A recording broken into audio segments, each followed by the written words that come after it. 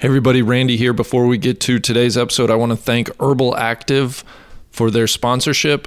Herbal Active is a high-performance brand of CBD-infused products specifically developed for those striving to live an active and healthy lifestyle. Head on over to their website, herbalactive.com, herbalactiv.com, and you can check out their wide array of products. They're infused with 99.5% pure CBD extract. They're legal all across the country, all 50 states. They contain zero THC. So whether you're buying your first CBD infused product or you have tried other brands before, Herbal Active is a positive health care for an active, happy, healthy lifestyle. I know Tron is on. He takes drops in the morning with his coffee. You can take them in the evening with a cup of tea. You can put them in workout smoothie. They have balm, which you can apply to sore muscles, aches, and pains. They have mints that you can take whenever you need, and they have many other products. So head on over to herbalactive.com. Use promo code TRAPDRAW20 at checkout to get 20% off your order. And we thank Herbal Active for sponsoring this episode. Nice is the sponsor that Trap Draw.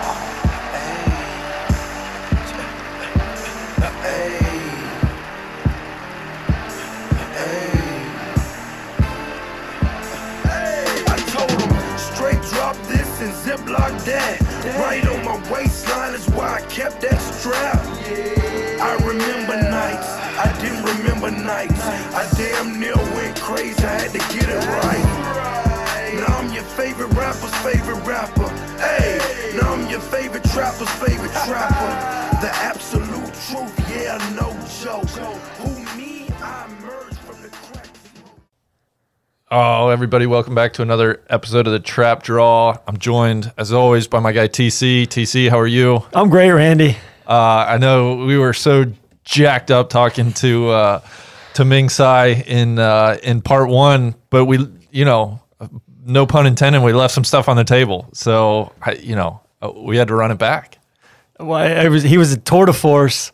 You said it was the most jacked up you've been this year. I didn't have to drink coffee this morning because I knew we were talking to Ming again at 10. His life force, I think his energy is, oh God, if I could tap into that. Yeah, I think we need to do a Wild World of Golf with him. Oh my God. He'd be the ultimate Wild World of Golf. That would be so good. But he even said, I texted him because we, in part one, we kept him. He had a call and we went over and he was late for this call. And so I texted him and apologized for keeping him. And he was like, oh, we gotta record again. I got some stuff I got to tell you about. So, he just picks right back and where he left off on the story about his favorite bite of food he's ever had. Yeah. So, we're just going to jump right back in with Chef Ming Tsai. So hope everybody enjoys, and down the road, if we can do some video work with them, I think it's moving to the top of our priority list for sure. So enjoy part two with Chef Ming Tsai. I had to cut my story off short, so let me tell you the full story about my best bite. It's a much better story than what I told you, because that was the truth, but let me tell you what really happened. So back to that restaurant in Reims, in Champagne. So the story goes, so I'm with my girlfriend, now wife, Polly, and we were staying down at Hotel Rinky Dink for $80 a night, because where this restaurant was located was in a Relais Chateau. It's probably $800 a night. Most literally just right out of Hollywood set. It's a white chateau with beautiful, 100 yards of green grass with pine trees on both sides. And we're sitting on the patio looking at this thing. It's like Augusta, right? So beautiful and green. We're having a glass of Clicquot Grand Dame, right? Beautiful glass of champagne. And they bring out an Musée and they bring out the menu. And I'm specifically there to try this one dish, this signature dish, which I will repeat again, because the way I always tell it, you guys would so appreciate it, which is a Proby one-size truffle wrapped in foie gras mousse, wrapped in puff pastry, served with this sauce Perigord, which is a truffle sauce. It's $100 a plate, right? This is on the menu that I saw before we landed. I was so bummed because I get the menu at lunch, and we always go to lunch. And this is my high recommendation to everyone that goes to Europe or any 3-star restaurants. Go for lunch. It's much cheaper. It's the same food, same chef, and then you have all night to walk it off. And my classic duo is a really nice 3-star, 2-star meal. Then we have pizza at 11 p.m. that same day. Anyway, so I'm so bummed this dish is not on the menu. I'm like, oh, no, we don't serve it at lunch. I'm like, that can't be. So fortunately, I speak enough French to get in trouble. I'm fluent now, but back then I was broken French. Asked the maitre d's in any way possible. And because Jacques Tébert, the truffle king, called Boyer for me and said, hey, look, a chef friend of mine's coming in. Dude, I'm like a dishwasher compared to Boyer, right? This is like I play the flutophone and there's Bono on stage. I mean, the chasm between me and Boyer was huge. So he asked and he came back and said, the chef would be proud to serve you his dish. So not only do they come and we order the tasting menu, not only do they serve one, they serve 2 balls of love. Right? These are $100 a plate. We're talking about the early 80s. That's literally like a $300 dish, right? And I take one bite, and I tell you guys, it was. I said it earlier, right? It's a food high, food orgasm, food epiphany. I'm like, holy shit! How does food taste this good? I cannot believe you can make something this texturally rich and crunchy and smooth, and it just bam in your mouth. And it was so good. I gobbled mine up. I have this whole theory on food, especially if there's texture to it, like a baked puff pastry, foie gras truffle thing, or French fries and onion rings. They're great for 30 seconds, and then they start to decline, right? So that's my reason why I eat quickly, especially with something like that. So I literally gobble it down in like 5 bites. It's so good. I'm trying to savor it, but it's just so good. And for my girlfriend, wife, Polly, is a little too rich for her. So she ate like a third of hers. And she also is much smaller than me. She knew there was like 6 courses coming. She's like, do you mind? I'm like, do you mind? Are you kidding me? So I got to eat 1.67 balls of love, right? I'm like, oh my God, this is unbelievable. It was so good. I excused myself from the table to have a moment by myself. I mean, I was like, holy shit. And if I smoked cigarettes, I would have lit up a Marlboro Light, but I don't smoke cigarettes. So I walked through the lobby, the foyer of this hotel, right? Beautiful marble, a huge marble staircase up to those rooms that we can't afford. Thinking one day maybe, right? And then I walked through this enormously beautifully carved cherrywood door frame. I mean, it had like gargoyles in the corners. It was just so beautiful. I'm looking at this door frame, and right in front of me is the men's room. So I'm walking to the men's room door. I look down the hallway. There's the women's room door, another doorway, and I see the chef in his white, pristine, like a freaking angel, like light beams coming off his head, talking to his beautiful wife, Maxine, and they're having an espresso. So I'm thinking, oh my God, I got to tell him the epiphany I just had. So I go to the bathroom, I do my thing, I'm making sure I'm getting my hair all this. I'm meeting a 3-star Michelin chef for the first time. This is a big fucking deal, right? And I'm like, oh my God, okay, no troubles in my teeth. Okay, and I'm going through my head. I'm not fluent in French then, right? Like, okay, how do you say this? Enchanté, j'aimerais bien. Okay, well, so I walk towards him and I stop at the women's room. And here's another ornately carved dorm frame. And I'm thinking, you know what? Out of respect, and I get to say Blue Ginger, I don't want to be interrupted, right? So I'm not going to interrupt the 3-star Michelin chef. Plus, I want to see his kitchen because I love doing kitchen tours. So I'm going to tell him, what an epiphany, what an amazing bite that was after the meal. And the last thing I remember is I'm walking towards this other door. Goes, hey, another tall Chinese. Bam! I run into a fucking full-length mirror. I run into myself. And I'm like, it doesn't matter. I'm like holding my nose and forehead, and the chef comes running over because it doesn't happen that often. And I'm like, so what? They go, enchanté. I'm still trying to say enchanté as I'm holding my nose and putting my hand up. And at that moment in life, guys, you either bust out laughing or bust out crying. So I bust out laughing. I'm like, oh my God. I go back to the table and I'm just cracking up. My girl, Polly's like, what's so funny? I said, I just got to meet the chef. She goes, that's awesome. She goes, she ran into a fucking mirror. She goes, what?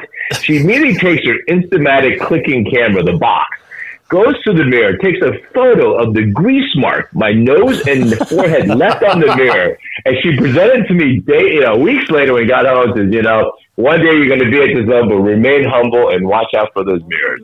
And I'm like, oh my God. And the worst The worst part of this story is at the end of the meal, Reginald, the maitre d' comes over.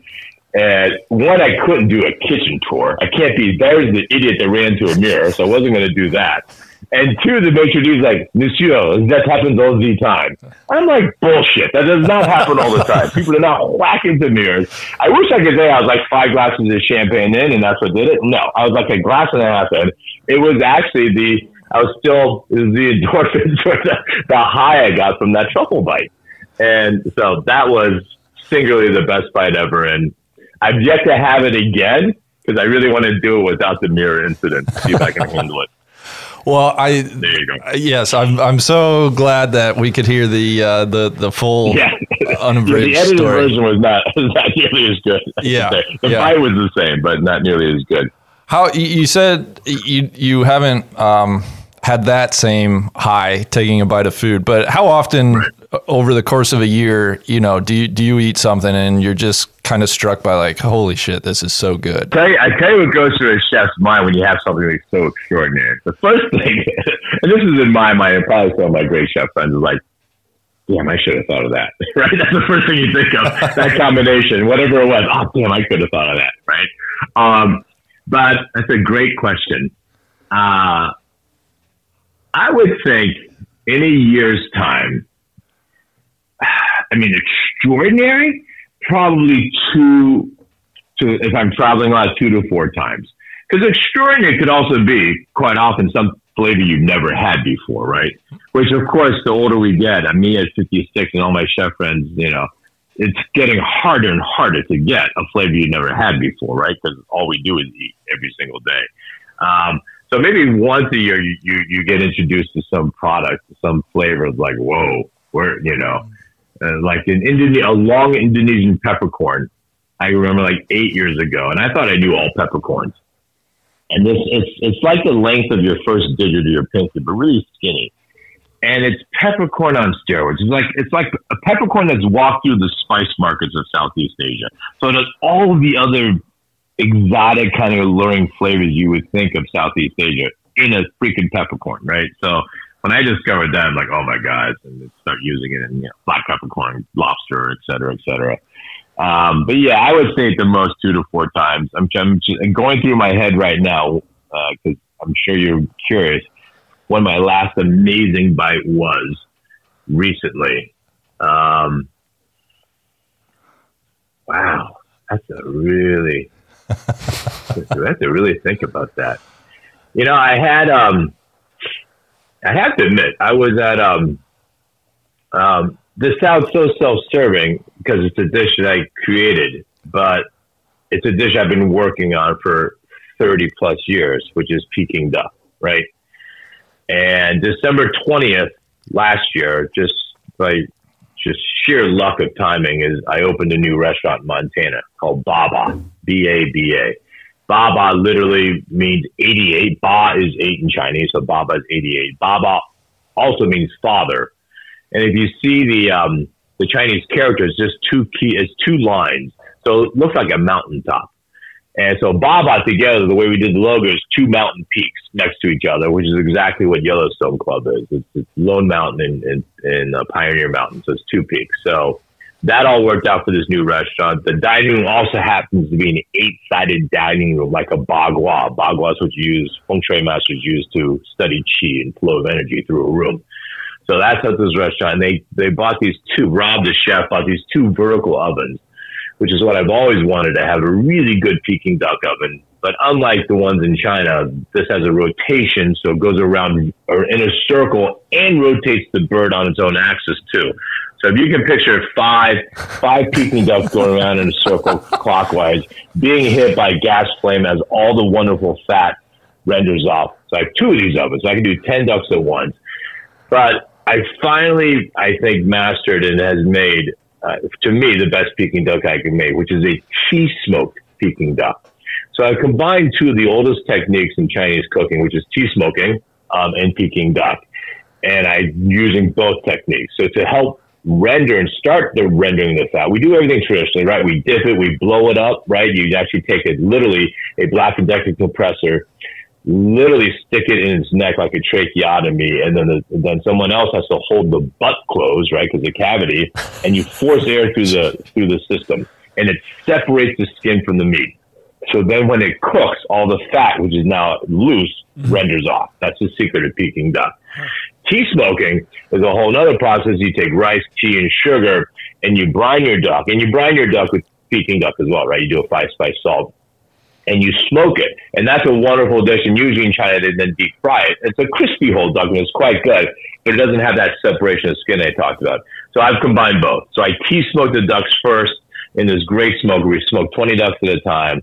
Then those ducks can hang and rest, and then we fire it up in this oven for 1 hour, and it's fucking the best Peking duck I've ever had. And I've had probably now, I mean, we've probably done 1,000 ducks, since the opening, and all these well-traveled people at YC, and these are, I mean, and you don't write these names, but just put it in perspective for you. It's like Jeff Bezos and Zuckerberg and people like that are members here, right? Who travel the world and who know Peking duck because they have so much business in China, right? The owners of YC, so they're like, dude, this is the best duck I've ever had in my life. So that self-serving because I created it, but that's 35, 40 years of figuring out a recipe. So it's something I'm fairly proud of because it's got that smokiness and it's got the crispy skin and the fat's rendered off, and it's we serve it in fried steamed bao. So these baos, like you get a pork belly bao, but we steam them first, get them fluffy, then we deep fry them and put a 5-spice sugar salt on them.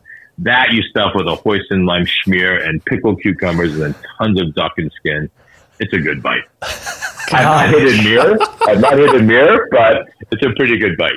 And so that I'm proud of. When you travel, do you go back to Paris every so often, or what are your where are your kind of poles as far as travel? I tell you, so one place that you wouldn't think of is Australia, because Australia is a true melting pot like our country, but a true East-West melting pot, right? I mean, it's right next to all the Asian countries, all Southeast Asia, China, Hong Kong, right? It's right there. And it has, of course, some of the best products, period. Seafood, wine, lamb, beef, right? Wagyu, and the most amazing people. But their food, East-West cuisine is what they do there. All their top chefs, they call it up New Australian. But it's all East-West. They're grabbing galangal and lime leaf and this because it's just around them, right? I mean, they're literally in the epicenter of East-West. So Australia is a place I try to get to every 2 years. It's hard to get there once a year. Do you go to Melbourne or do you go to Sydney? Both. Melbourne, Sydney, and I tell you the place I have to take my wife to because I shot shows there and we've not been there. And unfortunately, it's burned down right now because of the fires they had in southern Australia, right? This was not even a year and a half ago. A year ago is this place on Kangaroo Island, which is an island off of the southern coast of Adelaide, of Australia there. It was literally the most amazing resort I've ever seen, built on a cliff. It looked like you're on the cliffs of Scotland, right, and waves crashing below you. It only had like 12 suites, and the one in the end I didn't get to see. But it was one of these places that it's like a flying saucer of a restaurant bar lands in the middle of a rocket, a cliff with rocks and nothing else. And then you walk down this like 6-foot cherry wood hallway, and then on the right is a door. And then maybe 30 feet later is another door. And there's only 12 doors, right? And each one of these doors you open up to, and I've never seen a room like this. I mean, a huge coffee table that has a lit fire in the middle. It's one of those ethanol things that you light and play with and it doesn't smell right. And heated, gigantic. The bathroom is bigger than my bedroom at home. There's all heated floors. And I don't know, 15 shower heads. And James Bond controls everywhere to open and close all the curtains, all the windows, a private hot tub that overlooks this cliff on the outside. I'm like, oh my God, this is amazing, except I'm by myself. It's like, and it burnt down to the ground. And so that place is coming back. And that place was so cool because you walked into the bar and the restaurant was just in the same open room. And they literally had, I mean, I could not tell you how many bottles, like 200 bottles of booze, like a fully stocked bar. And the weirdest, and both types of chartreuse and absinthe and then all the weirdest shit. And then a library of probably about 100 bar books. So the deal was you sat down and the guy comes over and says, sir, Would you care for a cocktail? We have options. I can make you a cocktail, anything you want. Gin and tonic, martini, easy. You can pick one of 150,000 cocktails, which is in front of you in these books, and I'll make it for you. Or you, sir, can go up and pick any cocktail, and if you need beet juice, if you need something, you need freshly chopped ginger, we can do that too. So you can have any cocktail in the world you'd like. What would you like to do? I'm like, oh my God, this is so cool. It was amazing. And so what'd you get? What'd you lead it off with? Oh, I had Corona. No. I had. I think I was in the mood because I just shot shows. I wanted something really light. So I think it was something as simple as, you know what, make me a really frothy daiquiri. Give me one that has a good head on it, so that means an egg white. And he fired up a daiquiri in the chilled martini glass that was so good I had a second one. And then Then I went brownish. God, I can't remember. I saw something that was whiskey based. It was like an old fashioned on steroids. Again, I even though I know I could do it, I'm like, shit, you're the pro. Let's not have you do it.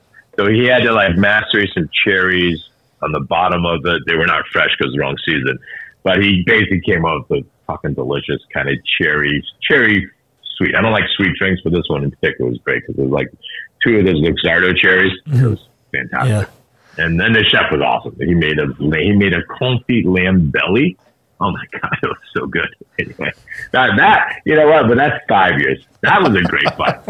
That lamb belly. So we on this island, Kangaroo Island, as you can imagine, literally hundreds and hundreds of thousands of wombats and kangaroos, right, all over the place, and of course tons of lamb as well, because Australia, New Zealand, obviously have just a truckload of lamb. So we're shooting this show. We're going to the farms for the lamb, and the lamb are raised, and of course eventually slaughtered. But which is completely free range. I mean, literally these lamb are looking over crashing waves and just beautiful winds and tall grass, and they're eating like spring onions. They're eating this succulent grass. They're eating all of these amazing herbs because it just grows wild there. They're lily flowers, and the chef then grabs all of these things the lamb eat.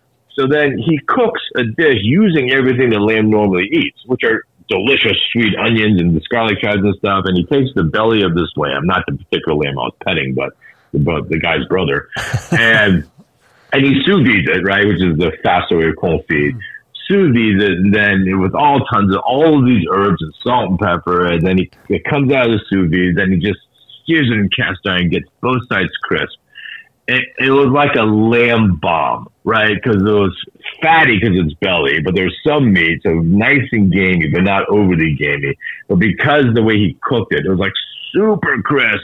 But then when you bite into it, kind of the lamb fat explodes in your mouth. That would have been a top fight in the last 5 years. So, how often do you get up to Montreal from Boston? It seems like I was in Boston for a couple of years, and we would try to get up there every year because it's like going to Paris, but 5 hours away. Yeah, Montreal, I love it. I love the cobblestone road they have at all those restaurants, and just the wet beef. And not as much as I should, to be honest, right? Because it is. You could drive there. You could take a 45-minute puddle jumper too. I used to go more, believe it or not, as a child when I was living in Dayton, Ohio. Because when you lived in Dayton, Ohio, you had no Chinatown. So the closest Chinatowns to get your pink boxes of dim sum and all the ingredients my parents wanted to cook with was either New York or Toronto, Montreal. Mm-hmm. All right. And Toronto was even closer, so we do that first. But when we're in Toronto, then we go to Montreal as well. Yeah, I think Montreal is really the small Paris in so many ways. It's a great eating town for sure. I mean, there is great food in every town in this country too. You just have to know. You just have to. I mean, some of the guidebooks are okay, but it's best to just ask locals.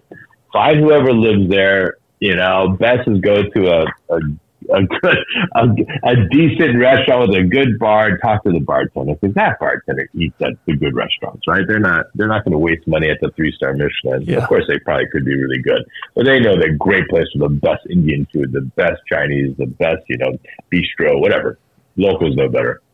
Ming, one thing we haven't, supposedly this is a somewhat golf podcast. We haven't mentioned anything and we haven't asked you about golf. But I understand you do play. When did you get into the game? And, what? I do play. My Tyler's balls are 88. I got 88 on them, so there's that. I've been very blessed. I played squash, as you know. I've mentioned that, right? And I didn't literally play golf till I hacked around with it, right, all through college and whatnot, and I was not very good. And because when you're a rackets guy, you figure you can do anything. Golf is not something you can just pick up, right? It's not going from squash to ping pong, which works pretty well. I joined my first club, Dedham Country Club, when I moved to Boston 22 years ago. So that was 98 was when 98 is when I had my first golf lesson. So what is that? 32 years ago? What was the catalyst? No, 22. Yeah. 20. Yeah. Thank you. 8 years of college, 22 years ago.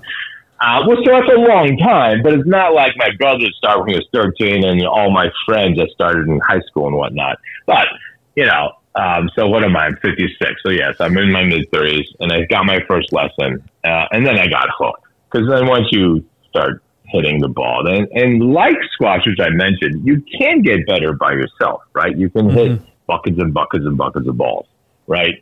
And you can watch a video and you're like, oh, I'll do a swing like that. So in theory, which is really hard to emulate that swing, because that's why his name is Tiger. Everyone wants to emulate that swing. But you can get better, right? You can work on touch, you can work on length, you can work on all that by yourself. So I got hooked and I started playing because of my job being a chef. As chefs, the good news is we always get invited to all the events because we cook at them, right? So it doesn't matter if the event, the Oscars or the Masters or anything in between. They always want good food. So probably my favorite event I've done 3 times the Tahoe Celebrity Championship in Lake Tahoe. Out at Edgewood. At Edgewood. Yeah. Oh my God! Because you're actually the pro, right? And, but I was an 18 handy back then, and it's just, you really shouldn't be out there, but it's so fun. It's just so fun, right? Because you are the pro, which is ridiculous, right? And some of the coolest, funnest people ever. And that's when I really got to bond with Charles in Barkley, who literally made me look like a PGA pro the way he spoke. But just literally the nicest guy in the world, right? Just so smart, so funny. Loved, at that time he was still in his huge party trail and just cases of Patron feeding all the fans. It's just that was quite fun. I've never played a tournament besides that, right? I've never played a club championship. I don't know what, I guess I do know why. I never had 4 days in a row that I'm going to be home because of family or because of travels. So that's probably why I've never done a tournament. But I would love to. I mean, now I'm a 7-9 as of today. I was an 8-2 last week. And so I'm decent. There's a lot of players better than me for sure. And, but golf is a lot like cooking, right? It's muscle memory and consistency, right? I mean, to create a great dish, you can't be thinking, okay, I need to hold my knife with my 2 fingers this way, this place. No, you can't be thinking about how you're holding your knife if you're trying to create a dish, right? So you can't be thinking, us bad golfers think about rotating your hips through as you're swinging. You're not supposed to be thinking that when you're making a swing. You're supposed to be thinking 6 feet beyond the hole and bring it back or whatever, right? So my point is practice. Consistency matters in both golf and cooking. So after I've made this technique, the arrosé is when you sear something and you have a bunch of butter, then you bring the butter with a spoon on top of that piece of salmon or piece of meat, right? So that technique, that's muscle memory. You can't be thinking, okay, I got to get my spoon filled with the butter and put it on top. You should be thinking about, what can I add to this? How do I make this better?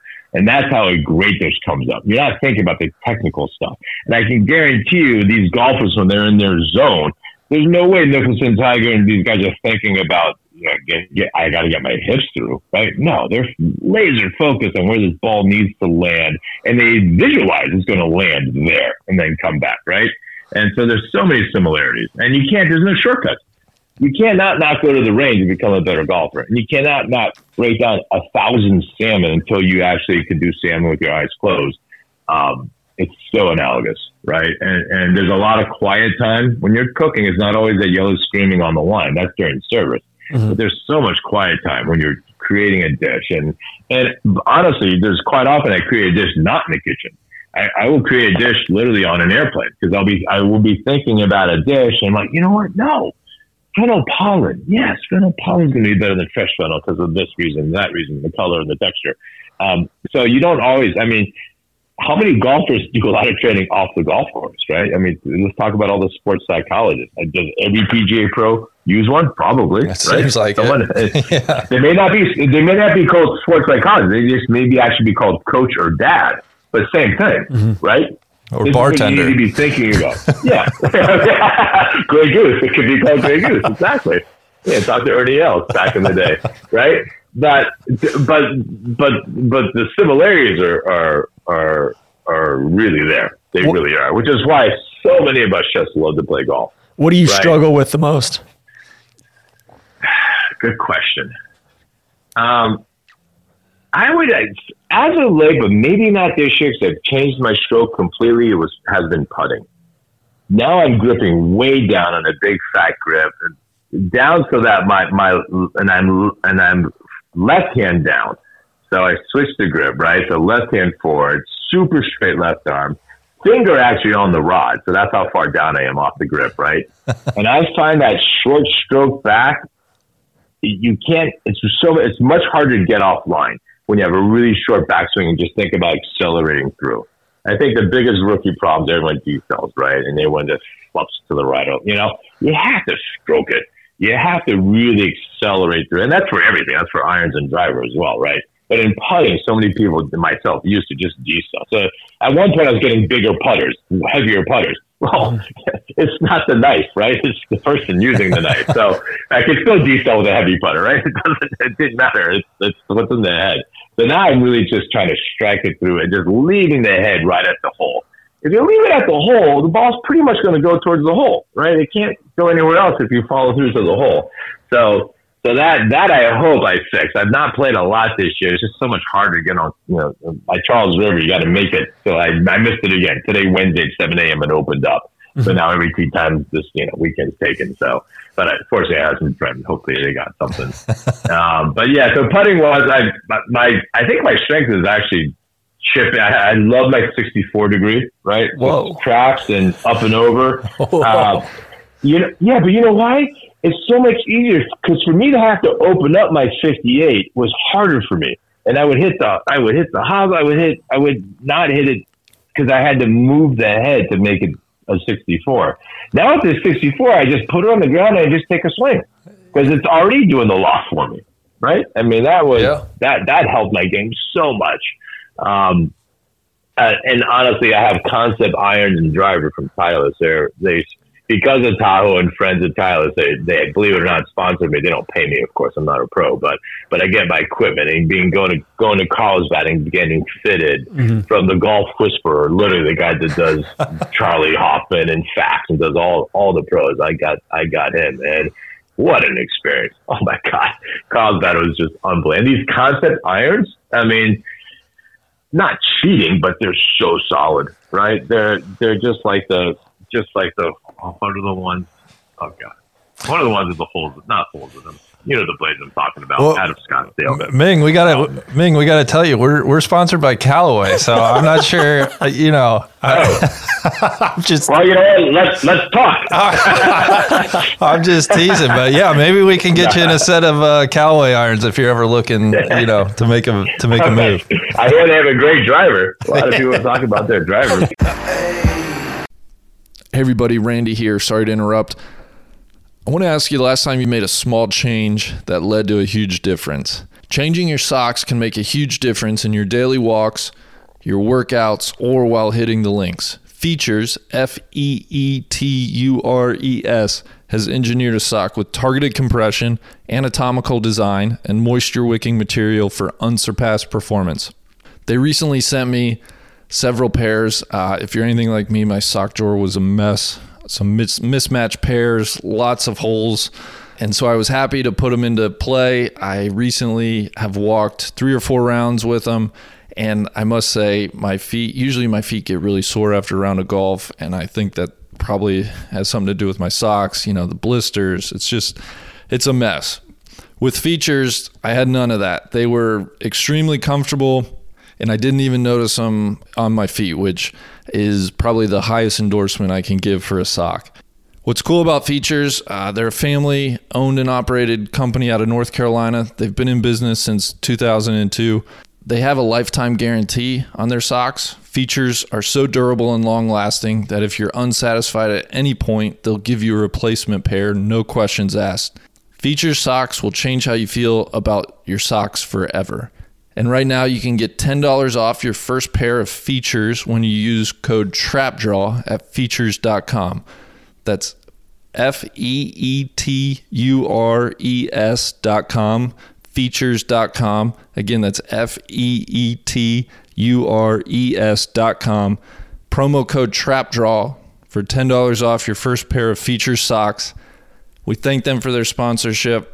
And now back to our conversation with Ming Tsai.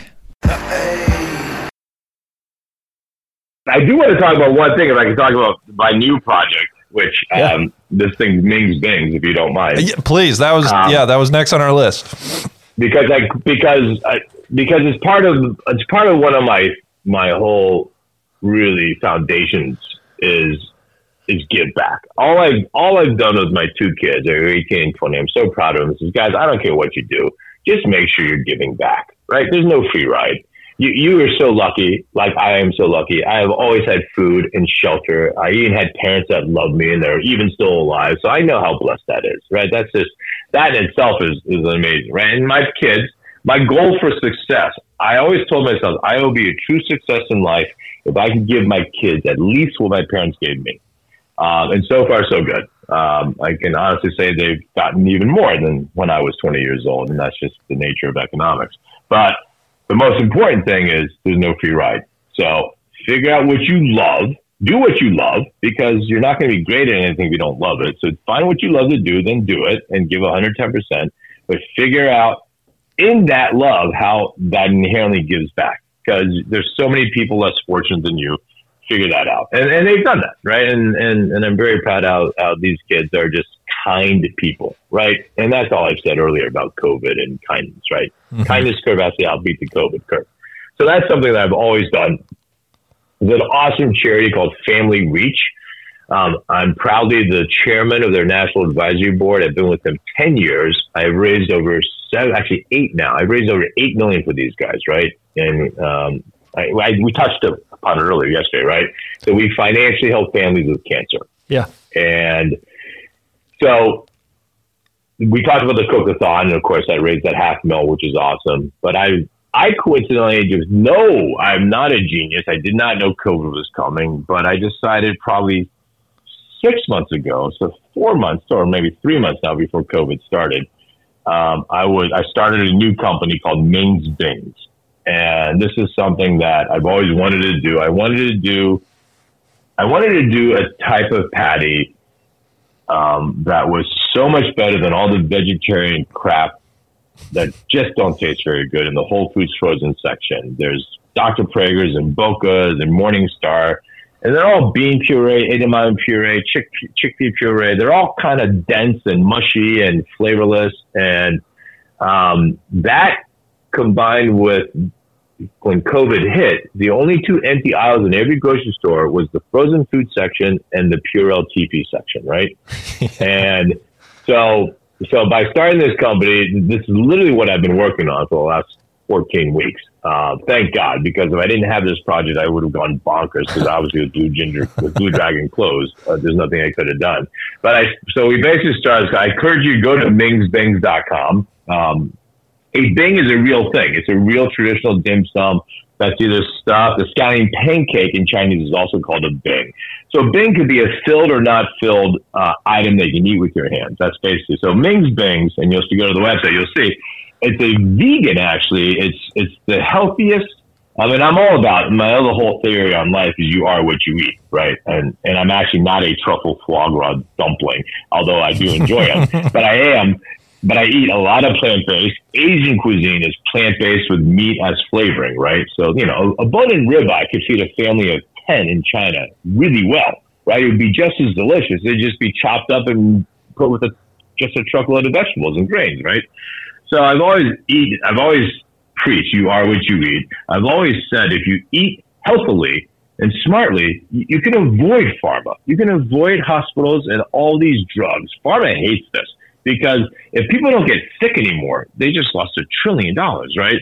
But for us that can get ahead of the curve, eating smart, that's a little less inflammation too, right? Gluten is not great for you, right? I stopped drinking beer a few years ago, and I still drink, right? I drink tequila, right? But beer, I love beer, but I'm like, okay, if there's one thing I'm going to take away, I'm not going to take away scallion pancakes. I'll take away beer because I still got to eat my dim sum, right?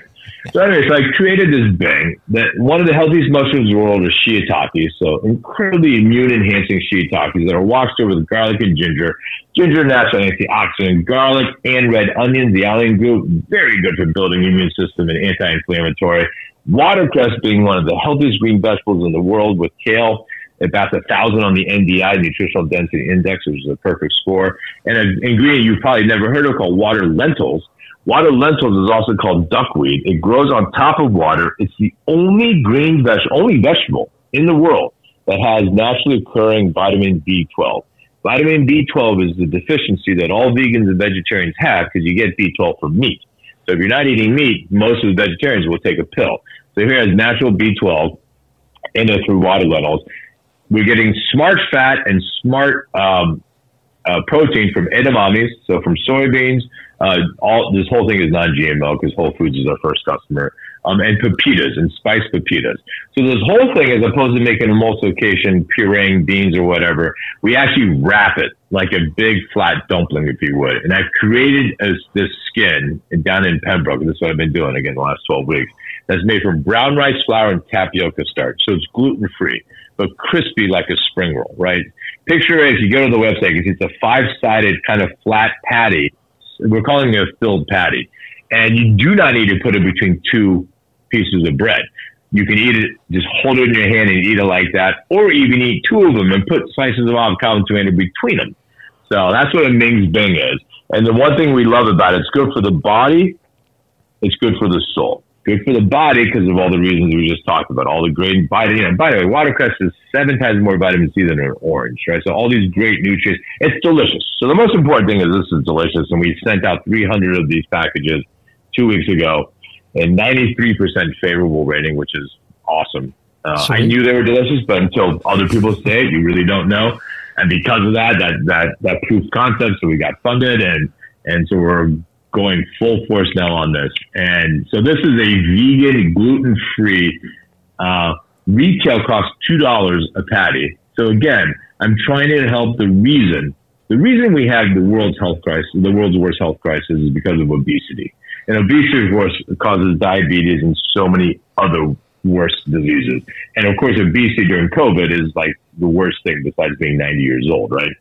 And so, and the reason there is obesity is if you have $12 and 2 children, you're going to McDonald's. Yeah. You don't have a choice. You're a single mom, single dad. You can't go home and it's easy for me to say, hey, go get chicken breast and carrots and ginger and make this. They don't have time or the pan or the anything, but they have $12.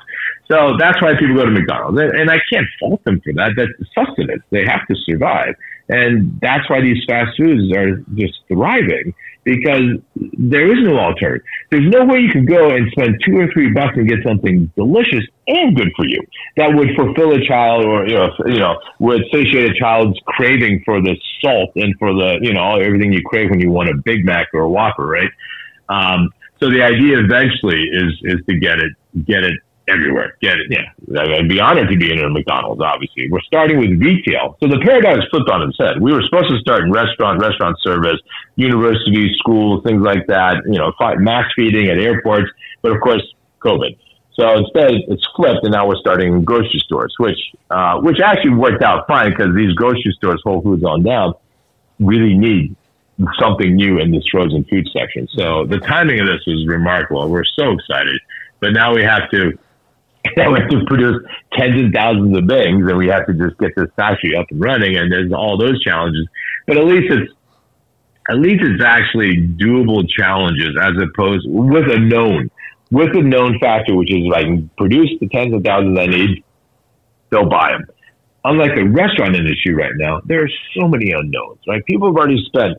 I have chef friends that have spent hundreds of thousands reopening their restaurant, getting the plexiglass in, doing this, and then of course it's spiking again in 20 states. So all these governors, rightfully so, are like, we got to close it down again, guys. Sorry, but we can't have a pandemic just go through our whole state, and it's just, and that's the biggest challenge with COVID is we just don't know. And I mean, obviously, we won't get into the leadership and what we could have, should have done, but there's a lot of things we could have, should have done. There's a lot of things we could have, should still do. One, point blank, is mandatory wear a mask. Just wear a mask. You can still speak through a mask. So don't give me the thing that's your freedom of speech. You can talk through a mask, dude, right? Yeah. So they just announced that down in Jacksonville here, and people are, we're kind of, Florida's a different beast, and people for the most part seem to be abiding by it. So it's refreshing to see. Boston for sure. And we were just, 2-3 weeks ago, I came back from Montana, which was the safest state in the union with Hawaii. But then, of course, two things happened. And when we were in Montana, first of all, when we went to the grocery store, no one was wearing masks besides my wife and I, or my kid and I, because they didn't have it. They literally had like 4 cases of COVID in the state. So you can't blame them. It's not in their state. But what's happening now is, of course, summer is 1 to 1.5 million tourists a month go through literally the gates of Montana right there to get into Yellowstone Park. And so all these people, and NYC as well, right? Everyone's flying in from New York and Boston and Miami and Europe to get to this club. So everyone's bringing it with them. And that's just the scariest part, because you just can't tell. I can't tell if you have it or I have it. You just can't tell. Yeah. And that's so that, I talk to my chef friends all the time, and fortunately, all my great chef friends have made it, right? They now have 5 to 15 restaurants, which is the goal, right? One of the goals, besides being the best chef, is to be a successful chef. But I can't imagine the struggles you go through right now with 10 restaurants, 15 restaurants, right? I have 2, and it's manageable. One's really small, but it's closed, and honestly, will I ever reopen? I can't tell. I can't say yes, because it's a small restaurant, packed in tables. So if I do the 6-foot rule, which is what Boston, Massachusetts demands, ain't no gathering at the bar. And we all know bar is your profit center because it's booze. Yeah. You will hemorrhage. You'll lose, 20 or 40K a month. So to reopen would be the stupidest thing.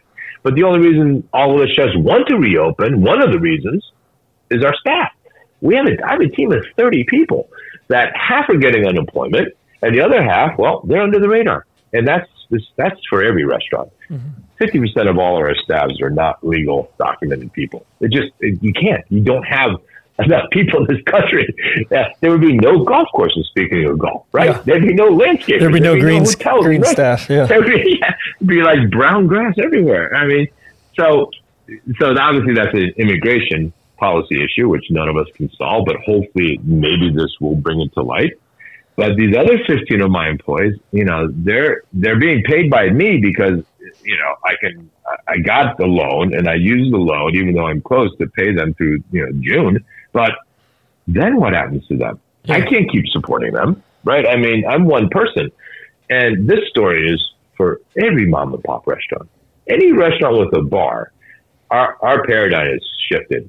You have to either pivot hard. If you're lucky enough to be in a neighborhood with hundreds of thousands around you, then you can do the kits to go and lots of to-go food and whatnot, and you can possibly survive. But if you're a destination restaurant like Blue Dragon, we're in the Seaport, which has 120,000 people a day used to drive to the Seaport to go to work, which is why our business at lunch was so strong. But no one's driving to work anymore. And you hear the stories. a lot of these companies are like, well, we're just going to get rid of our office. We're actually making more money and more efficient by not having you guys waste 2 hours commuting to work, right? So that's a new. So that just is going to crush lunch business in the financial industry, in the seaport, right? And then, my wife and I are not just clamoring to jump into an indoor restaurant anytime soon. I don't see me eating indoors till COVID's clear. I mean, I will eat outdoors in a patio or sit at a picnic table with a lobster roll, sure. To sit indoors in a restaurant? Why? It seemed like this was really poorly timed for Boston, especially too. Like I saw something the other day, Eastern Standard and Island Creek are maybe closing down. Like it seemed like rents are going up like crazy through the city, and then this happens on top of it. It's wild. Oh, it's a triple whammy, right? And plus, there's no Red Sox, so that's what destroyed Eastern Standard and right, that whole hotel and everything, right? I mean, it's just if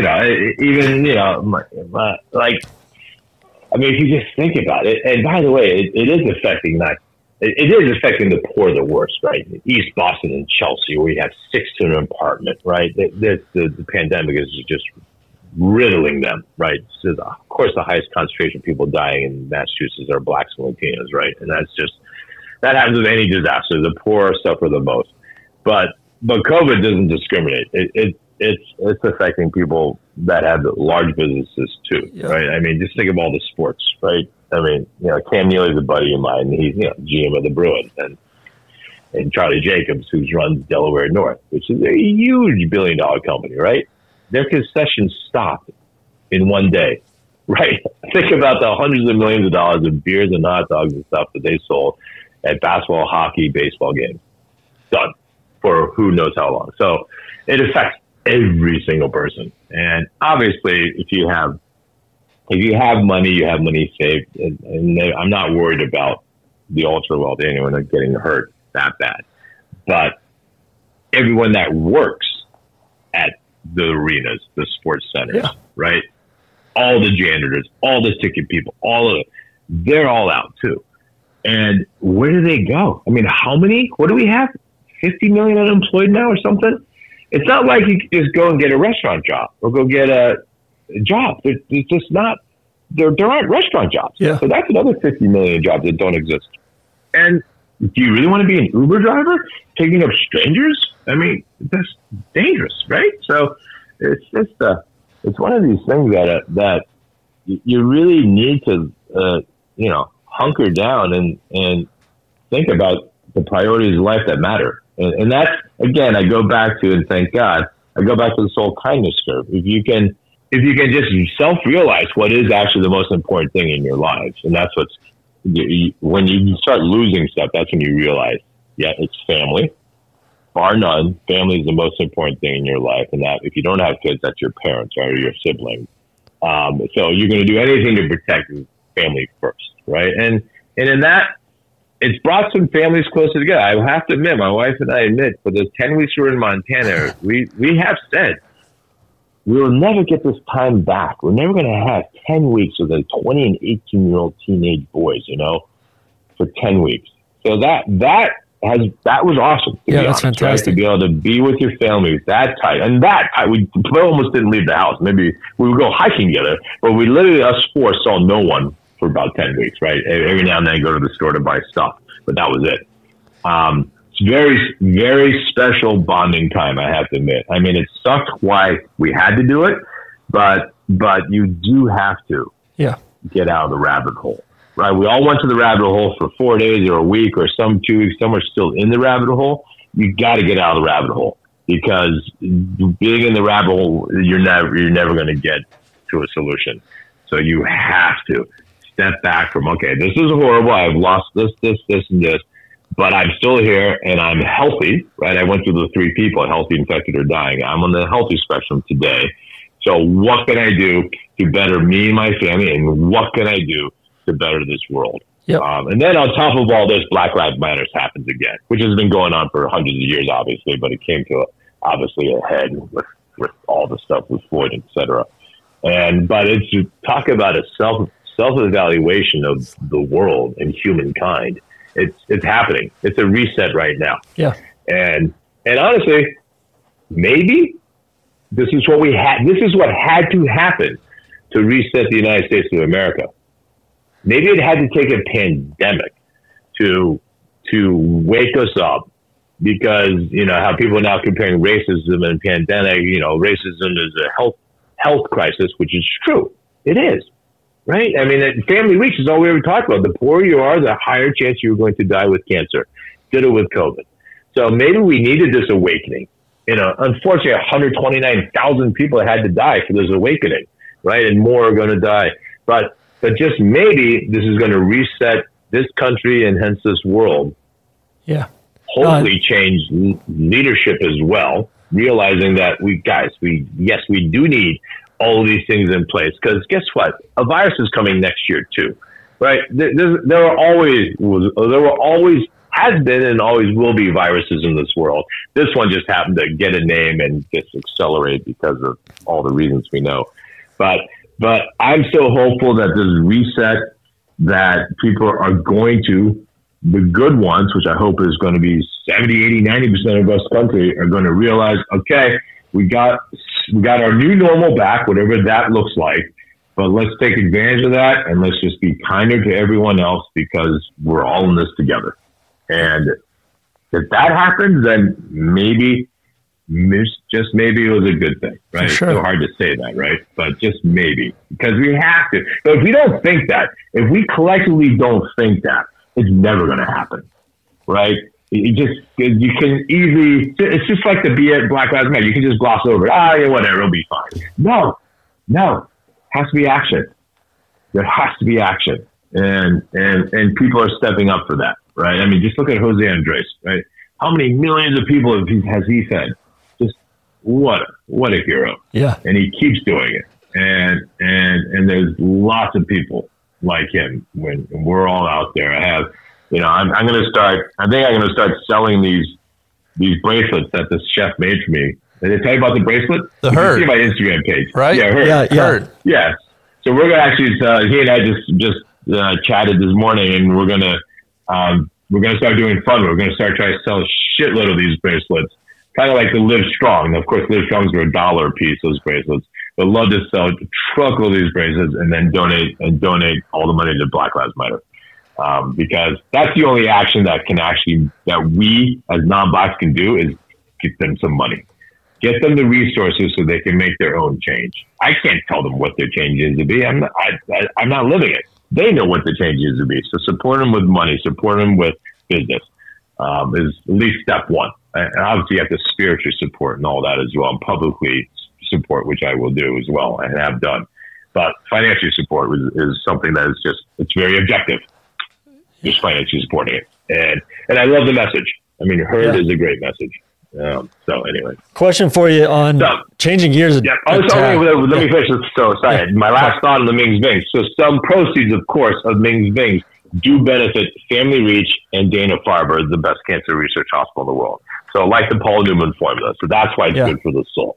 So you eat it, you get healthy, and you're helping save lives. From a perspective of being a quote unquote celebrity chef and just, kind of the TV element, I feel like there's a certain element of the culinary world that I don't want to say looks down on celebrity chefs or the TV thing, but it seems somewhat disconnected. Has that ever been kind of an issue for you, or have you ever run into anybody who's like, oh yeah, he's on TV, he doesn't count, kind of thing? Yeah, I'm sure there's naysayers. I mean, honestly, people wouldn't say that to my face. I'm sure people will think that. But I can honestly say I was a chef first before a chef on TV. So, I have street credit being a chef, and that's my most important thing. I don't want my fucking epithet to say awesome celebrity chef. I wanted to say he can cook. Yeah. That's so much more complimentary than celebrity chef. I hate the term celebrity chef. Is Brad Pitt a fucking celebrity actor? No, he's an actor. Right?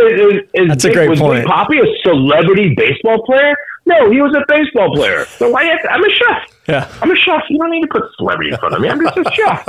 I mean, that's all I cook. I take a piece of meat. I make it taste good. That's all we do. Right?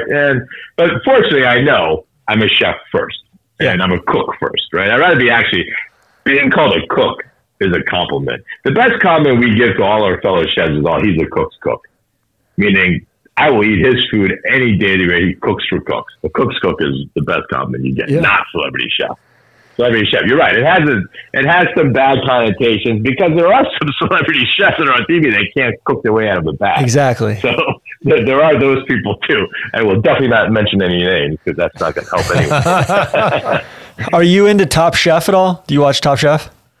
Yeah, sort of. I mean, I've judged on it probably 5 times, right? Yeah. I was the original in LA when they had the first one, where I met Salman Rushdie because he was dating Padma at the time, and he had a Yankees hat on, and I knew who he was. I went right up to him and says, "The Yankees suck, right?"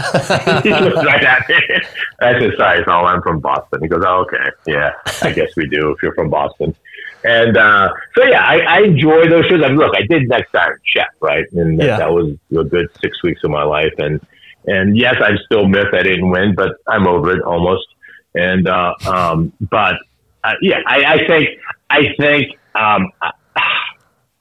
think there maybe peaked the amount of competition chef shows we have now in the last 5 years.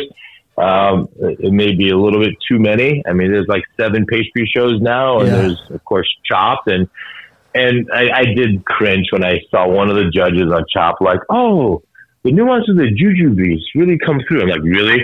The nuance of the jujubes? Really? You said that out loud, right?" And so like scallops or jujubes, and like, okay, that's not cooking anymore. This is absurd. So I think it's gone a little over, but it's still cooking, and it's still getting people excited about cooking and excited about food, and I'm all for that. Right? Well, that's Top Chef. The reason I bring it up too, Melissa, the champion. And I assume you haven't watched it, so I don't mean to ruin it for you if you haven't. But I know King. Yeah, I know. Yeah, but she's like East versus West. She's like East-West cuisine, San Francisco. 100%. It's awesome. She actually, when they did Top Chef Boston, they did it down on the water there. Yeah. I met Melissa for the first time, so this is probably 10 years ago, maybe. And I voted then her dish. She did. A very simple dumpling. It was freaking delicious. And she got my top vote that day. So it's no shocker that she's won it now. She had game then, and this is maybe 8 years ago. Yeah.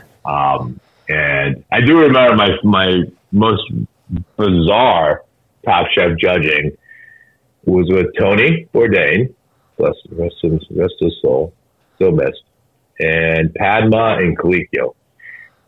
And the call was 3 a.m. at a New Jersey Target. 3 a.m. and Super Target. So I had the wine dinner that night, and I had to do my wine dinner till 10. I jump in a car, and they drive me to New Jersey. I get there 2:30 a.m. They had to do it then because that's when Target's closed, right? So they wanted to shoot a whole thing in a Super Target. It was a very good idea. It says, all right, you have all the Super Target has vegetables and meat, right? All right, you guys get an hour, make any dish you want. You can use any kitchen appliance in Target and any food item in Super Target. Go. Right? Which is pretty cool because there's lots of kitchen appliances, right? So the guy that won ended up doing just a very simple, delicious hot tomato soup using a food process. But then he got 2 irons and he paninied his grilled cheese with the 2 irons. And it was very smart, very cool, and very effective. This was 3 to 7 a.m. we were shooting. So, and then I remember afterwards, yes, we were drinking, Tony and I, at like 7:30 a.m. somewhere because it was after work. I usually don't drink at 7:30 a.m., but it was after work, so we had to have a cocktail. But yeah, I think they're fun. I do think they're fun, and I think the Food Network, took the PBS formula and just made it more popular, more commercialized, and ultimately better, I think, for America because people started getting more into cooking. Well, what is that? Lemongrass. I wonder what that's about, right? So palates started getting more educated. I mean, look, sweet greens, right? I mean, 25 years ago, I'm not sure sweet greens ever would have survived, right? And now it's the most thriving, awesome business ever. Absolutely. And that's a lot of that through education, and I do give the Food TV and PBS a lot of credit for that. The Jacques of the world have been around for a long time, and And I'm still a fan. I've been watching Jacques for freaking 50 years. Last question I've got for you. Where's somewhere that you haven't been yet that's on your list? I want to get to Noma. So Renee. Yeah. Yep, I've never been to Renee's joint, and we've met a couple of times doing various events. That's definitely one that I need to get to. He just rebuilt it too, or moved it. He's doing burgers right now. Yeah, it may never be like it used to be, unfortunately, because of just COVID, right? Then there's this great girl who I've cooked with in the CIA is Monique Fiso, Fiso. She's a New Zealand chef, and she's. I saw her do a demo. It was incredible. She takes all this indigenous plants and the products of New Zealand and creates a super soigné dining experience. And apparently it's just awesome to eat at a restaurant. So I got to go see Monique one day in New Zealand. Cool. Yeah, so those would be the two. Awesome. At this moment. And there's a lot more out there, right? But those two off the top of my head. And I'll get there. It's so depressing, right? My 25th anniversary is September 2nd, and we had just grandiose plans of traveling the world, obviously. But now we're like, Needham? Dedham? I don't know. Where can we drive, you know? It's just... we had a trip in April planned to go to St. Andrews, go to the Old Course, and then I was actually flying. My wife's from Sweden. I was actually going to fly over to Stockholm and then go down to Copenhagen and actually go to Noma in April. And I'm still bummed about that. So one day it'll come back. It will all come back.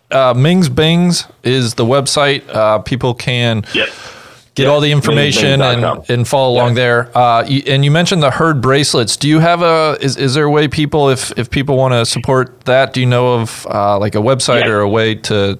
I do. Let me find give you, that. It's Chef Metal Jewelry. Chef Metal, like in tin metal jewelry, is his Instagram. Okay. Perfect. Yeah, that would be great. And he and I are literally, Chef and I just spoke. We're going to try to figure out how to do that. But yeah, mingsbings.com, then ming.com too for more information on me in general.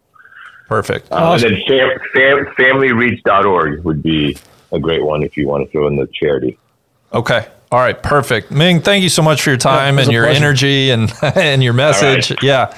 Wonderful. Nice is the spot for that track draw.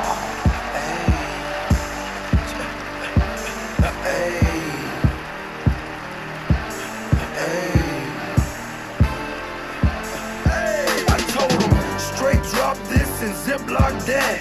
Right on my waistline is why I kept that strap. I remember nights, I didn't remember nights. I damn near went crazy, I had to get it right. Now I'm your favorite rapper's favorite rapper. Hey, now I'm your favorite trapper's favorite trapper. The absolute truth, yeah, no joke. Who